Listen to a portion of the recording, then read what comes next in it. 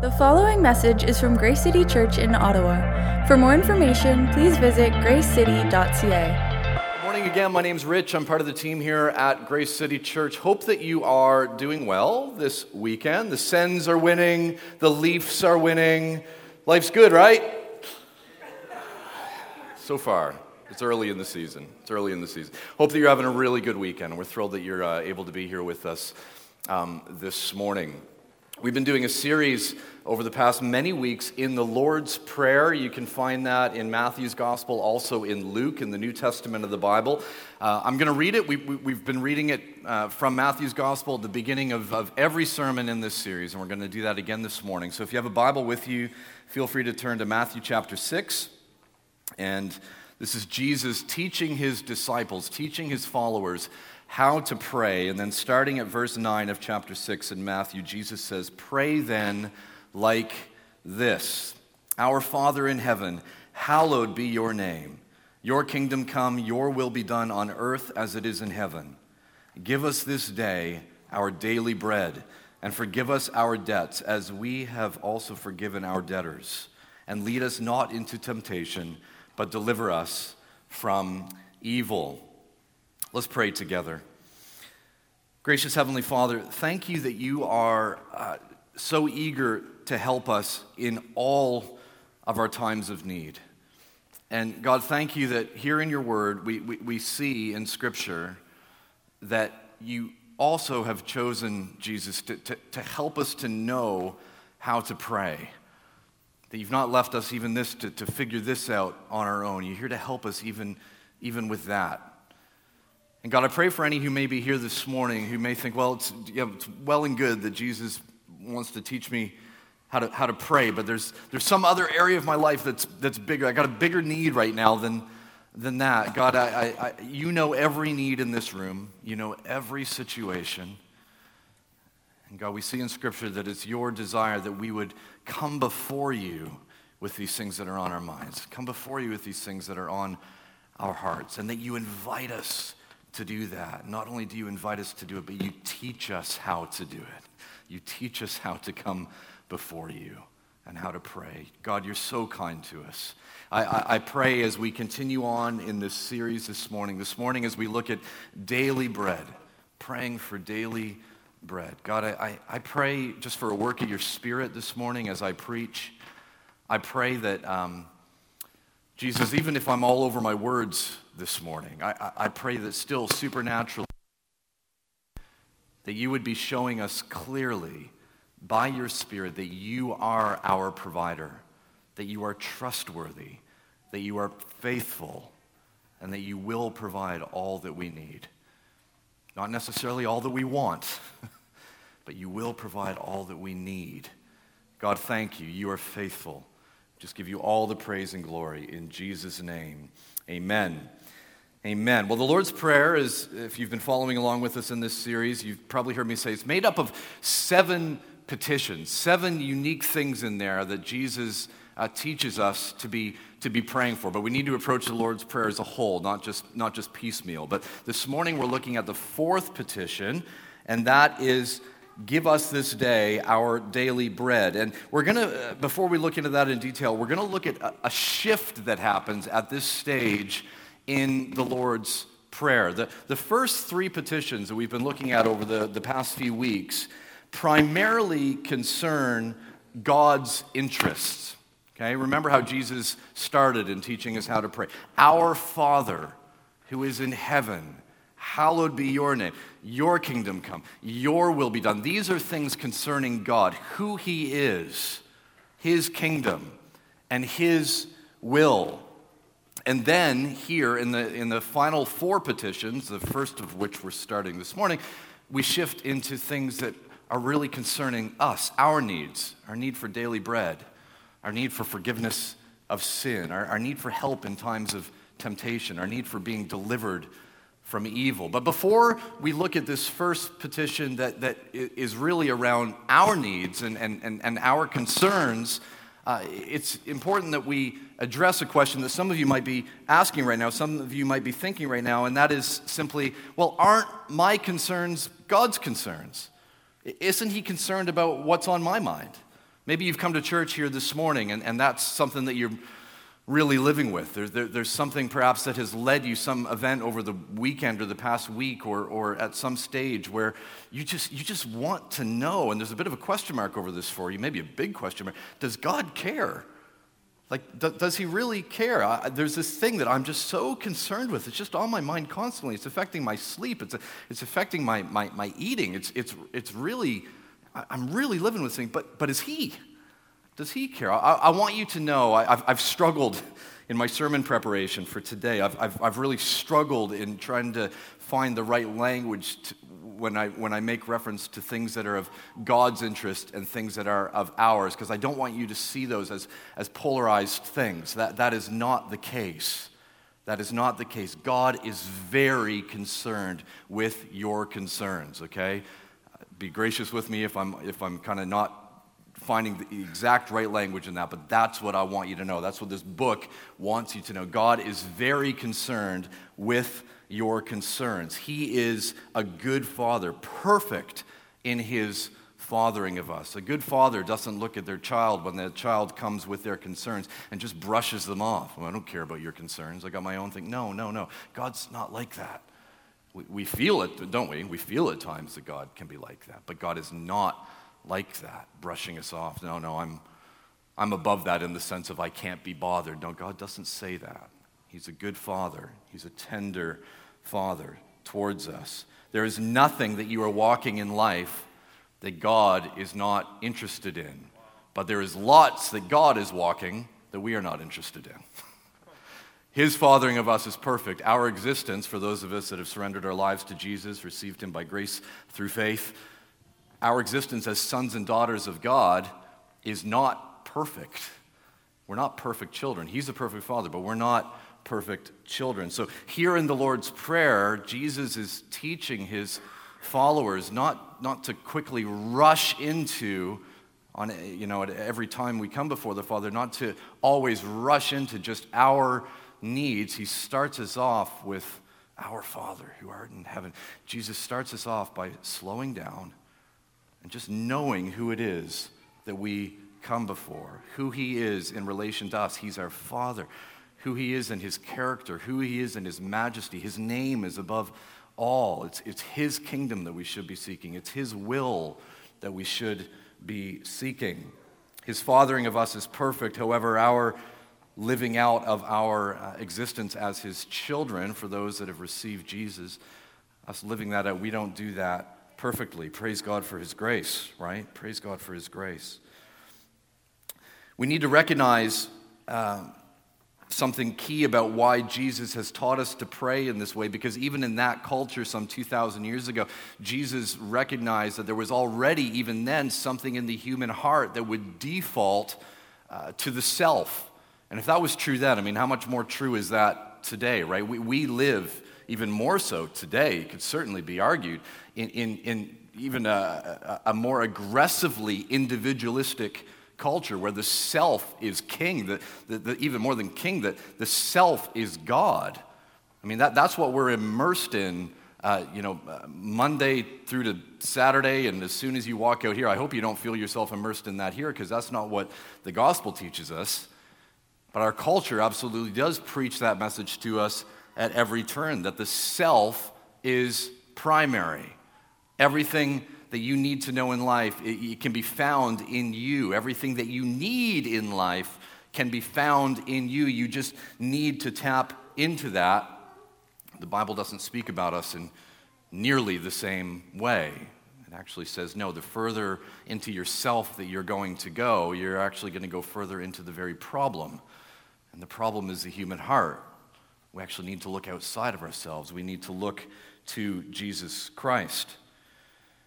So in the way that Jesus is teaching us how to pray, he's recalibrating us, isn't he? And this individualistic approach that we have to so much in life spills over into our prayer lives as well.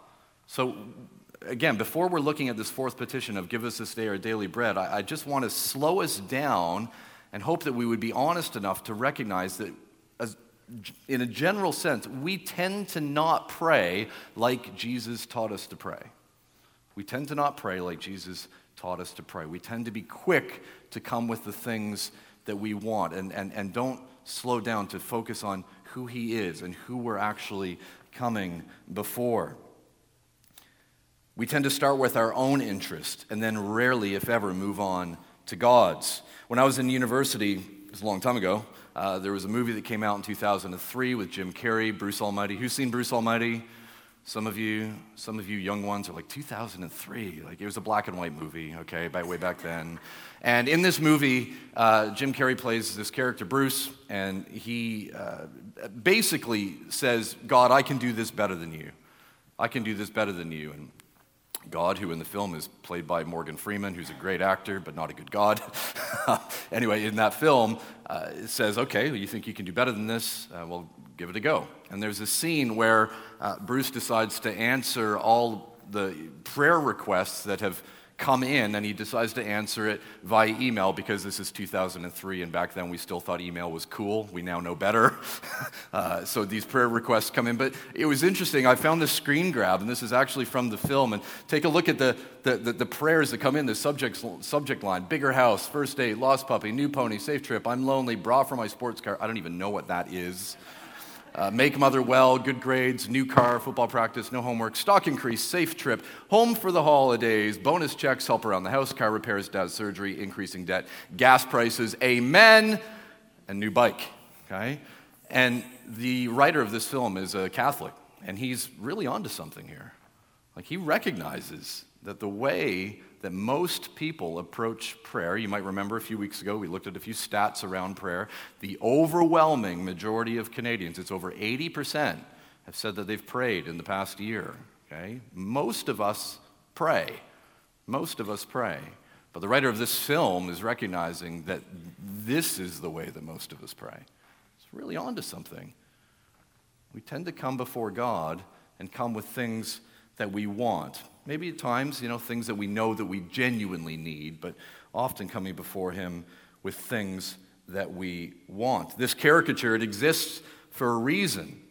And when we do this, we may say, as Christians, when we pray like this, or only like this, we may say that God is Father, but really what we're living out in our prayer lives is God as something more of a genie. And prayer is kind of the rubbing of the lamp, hoping that the genie will grant us our wishes. And that's not what prayer is supposed to be, because there's no relationship there. It's not coming before a father that we know, no, he's tender towards me, but he's made a way for me to come before him as a son or a daughter, but he's my father, but he's my father in heaven. Like, wow. He's my Father in heaven. It's good. This way that Jesus is teaching us how to pray, it slows us down to remember who it is that we're coming before, and his interest, and his kingdom, and his will, before Jesus moves us on to coming with ours. Now, you may be thinking, Rich, are you saying that it's wrong to pray when there's something that I want or need? Are you saying that I can't come with something that's really on my mind? Because maybe even you've come to church this morning with something that's really on your mind, and you just think, I want to come before God with that. And you're thinking, I don't like this, because it sounds like you're saying that I'm not allowed to pray the things that I need. Hey, Ottawa people, hang on, okay? It's okay. You don't need to throw organic apples at me and you're granola at me. It's going to be fine, okay? I'm not saying that you should not pray things that you need. What we are saying here is that what Jesus shows us in the Lord's Prayer is that our prayer lives should be first about God, about who he is, and about his interest. And when we do that, we find that faith is stirred up inside of us, being reminded of who he is, being reminded of the way that he has made for us to be able to come before him as children, to come before the God of heaven who is Father. I know I'm repeating myself on that, but it's worth repeating. So easily forgotten. The God that we come before is God in heaven who is our Father. And doesn't that stir something up inside of you? Like his kingdom, his name is over all. Jesus taught us to pray that. Hallowed be your name. His name is over all things. He's a king, ruling and reigning. His will is perfect. Everything that he desires for you is for your good. That's the one that you come before in prayer. And when we slow down and we really consider this, then when we come before him with our needs, as Jesus does teach us to do, praise God, he teaches us to do this. But we come with faith stirred inside of us. Wow, what can I ask of this Father? What can I then ask of this God? Being reminded of who he is and who I am in him. I'm a son. I'm a daughter. What then can I come and ask for? He's listening. He's listening to me.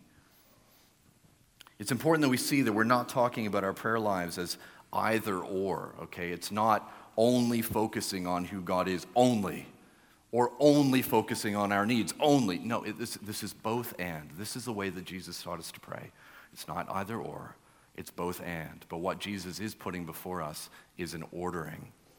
He's giving us something of a template. It's not a script. We don't just need to shut our minds off and recite it over and over and over. No, that's not the way it was meant to be approached, the Lord's Prayer. But he's giving us something of a template that we do well to follow and to learn to pray like this. The world prays for what they want. Jesus teaches us to pray what we know. The world prays for what it wants. Jesus teaches us to pray what we know. What do we know? We know that he is God in heaven and he is our Father and he is close and he is for us and he is ruling and reigning and his very name is above all things. And being reminded, encouraged, and built up in that, then we come and we can pray, give us this day our daily bread. I'm going to have to move pretty quickly here, but there are three things that this fourth petition, three questions that I want to focus on. The first one is everything else in this prayer seems to be really spiritual. So why, in this fourth petition, suddenly the mention of bread? Bread seems very unspiritual, doesn't it? The second thing is, well, what's meant by bread? Like when Jesus uses that word in the Lord's Prayer, does he actually mean bread, or is there some like super spiritual cryptic thing going on there? Like, does he actually mean hippopotamus or something? Is there something else completely unconnected, or is he actually referring to bread? And third, if bread actually means bread, there's a deep philosophical question that we can just hang on for a while. If bread actually means bread, why doesn't Jesus teach us to pray for other things? Are we allowed to pray for other things? Are we encouraged to pray for other things? So let's look at this quickly. The final three petitions of the Lord's Prayer, the ones that we're going to be looking at over the coming weeks, concern our spiritual needs. The forgiveness of sin and resisting temptation and being delivered from evil. These are serious things with serious spiritual and certainly with eternal consequences. So why, before that, this mention of bread? Just the most basic food, isn't it? Bread. Why this mention of bread? The quick answer to this is that our natural well-being is necessary for our spiritual well-being in this world, isn't it? Our natural well-being is necessary for our spiritual well-being in this world. God gives us the physical things that we need so that we can live out the spiritual tasks that he has called us to, namely the sharing of the gospel and the making of disciples. It's very hard to do these things without food. It's very hard to do these things without food. Equally, it's very hard to hear or respond to the gospel when you're starving. And I mean genuinely starving. I don't mean the way that often we hear that word, oh, I'm starving. I mean like genuinely, when your body is starting to consume itself, okay? I know for us here in Ottawa, that seems like a very foreign thought. That's something that happens somewhere else, isn't it? Well, actually, it's not. That happens in our city here as well. In fact, if you look at the stats around it, even following or even where we are at in terms of the pandemic and the need for food and people going to, whether it's soup kitchens or food banks, the numbers are up considerably. This is a here thing as well. Doesn't this make sense when we consider what Scripture says about God's heart for the poor? Doesn't it make sense in light of this? God's heart for those in need of food, in need of warmth, in need of clothing, in need of the basic necessities of life. It's not just because God cares about their bodies, which certainly he does. It's because God cares also about their souls. God cares also about their souls. It's because God cares about their souls, and so should we And this is part of why in the early church, as you read through the book of Acts, you see the early church so concerned with the welfare of the poor. And it's why today local churches, including Grace City Church, still should be concerned about the welfare of the poor. We want them to be well. We want them to be fed. We want them to have clothing and to have warmth and to have shelter. Why? Well, part of the reason why is so that there's an opportunity for the gospel. Because if somebody doesn't have shelter, because they don't have clothing, or because they're starving, it's very hard for the gospel, not impossible, but very hard for the gospel to break into that when those basic necessities of life are not being met. You know, we here in the West, in our postmodern culture, we've got this idea of like the spiritual and the physical are being completely divided.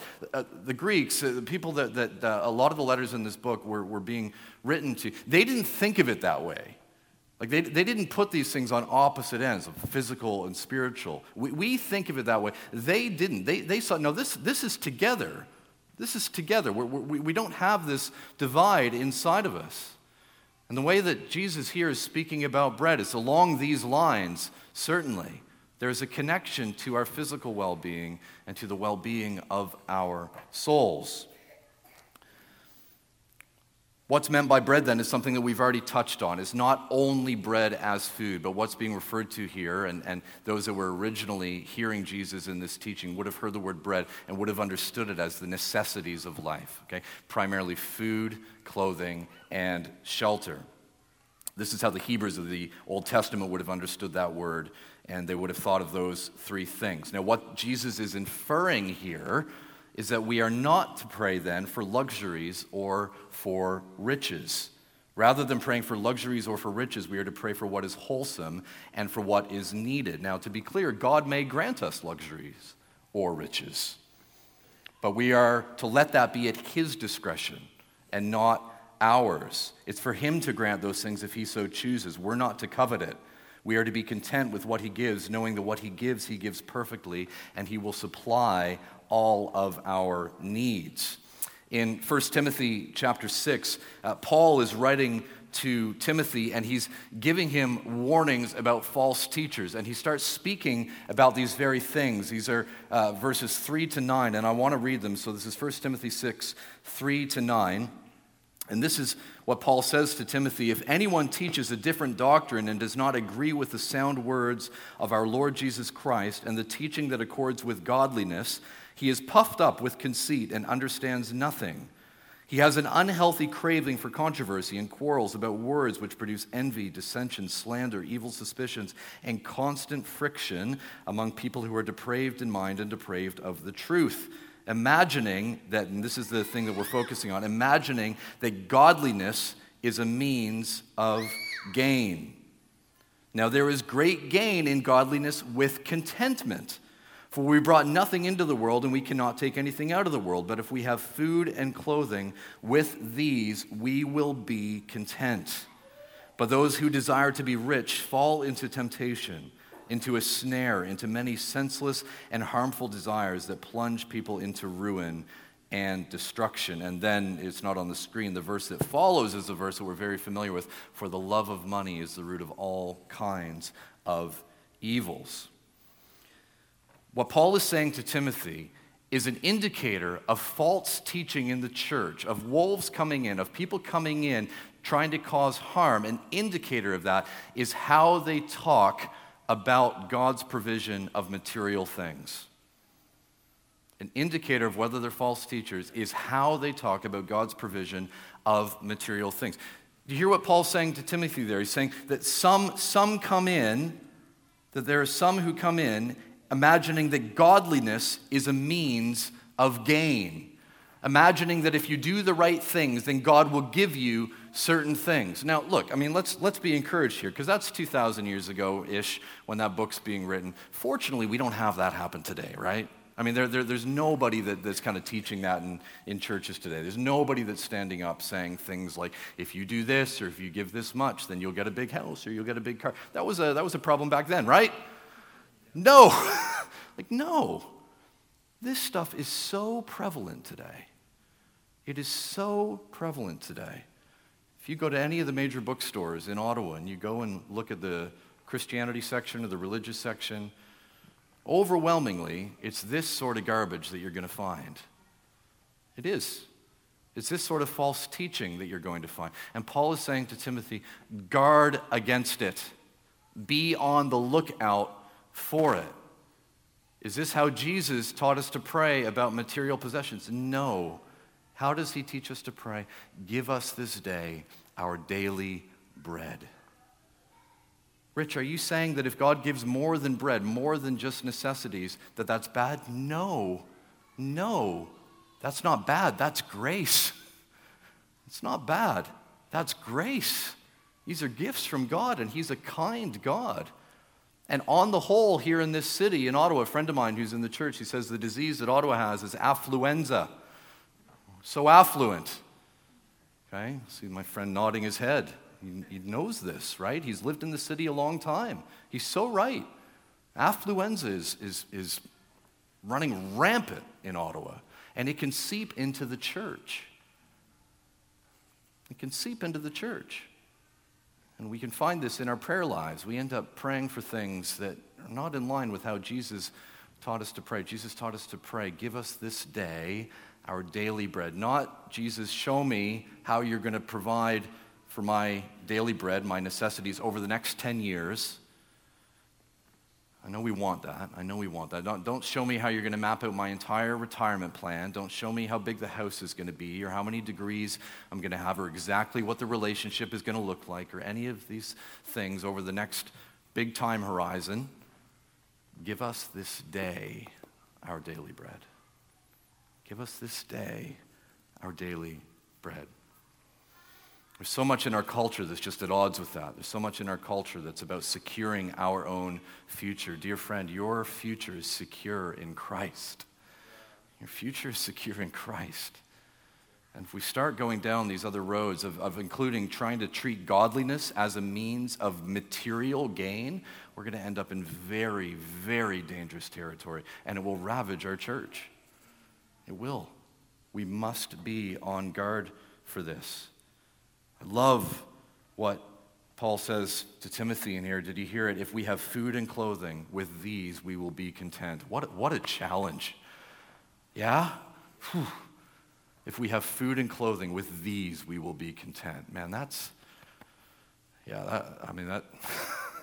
challenging. It's a tough word, you know? It's challenging. If we have food and clothing, with these we will be content. Friends, there's a big difference between I have Jesus, so I'll be content with anything, versus give me everything and then I'll be content with Jesus. Often our prayer lives are the latter, right? God, if you answer all my prayers, if you give me everything that I'm asking for, then I'll be a worshiper. Then I'll know that you're real. Then I'll know that you're generous. So just do that. Give me all these things, and then we're good, God. No. No. In fact, in Deuteronomy is an interesting book because it's very repetitive. It's very repetitive of things that are already written in Scripture. Moses is going to great lengths to remind God's people. He's going to great lengths to remind God's people. And he does this all throughout the book. In Deuteronomy chapter 8, in verse 11, he's pleading with them. He's giving them this reminder about all of the ways that God has blessed them. But there's a specific warning that he offers that we need to hear this morning as well. This is what he says in Deuteronomy 8:11. Take care lest you forget the Lord your God by not keeping his commandments and his rules and his statutes, which I command you today, lest, listen, when you have eaten and are full and have built good houses and live in them, and when your herds and flocks multiply, just think of that as material wealth in that culture, okay? And when your silver and gold is multiplied, and all that you have is multiplied, then your heart be lifted up. Isn't that a good thing? Doesn't God want our hearts to be lifted up? Well, we're not done reading yet. And you forget the Lord your God.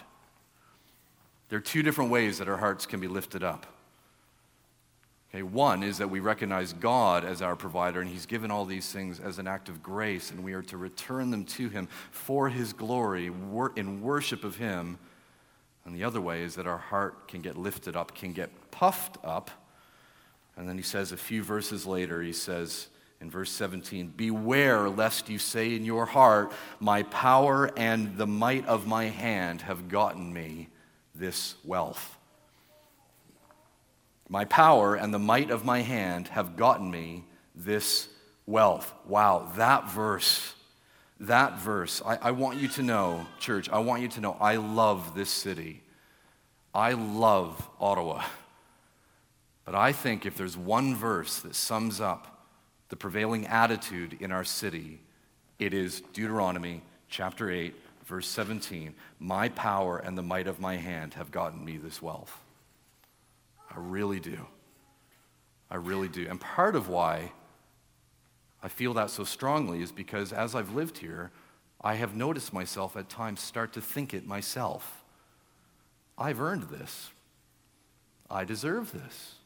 My wife has earned this. My wife deserves this. Our family, we've earned this. We deserve this.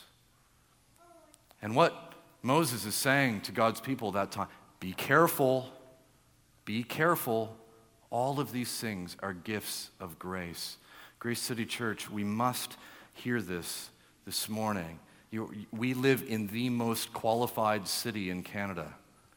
We live in the city in Canada with the highest average wages, with the highest average education.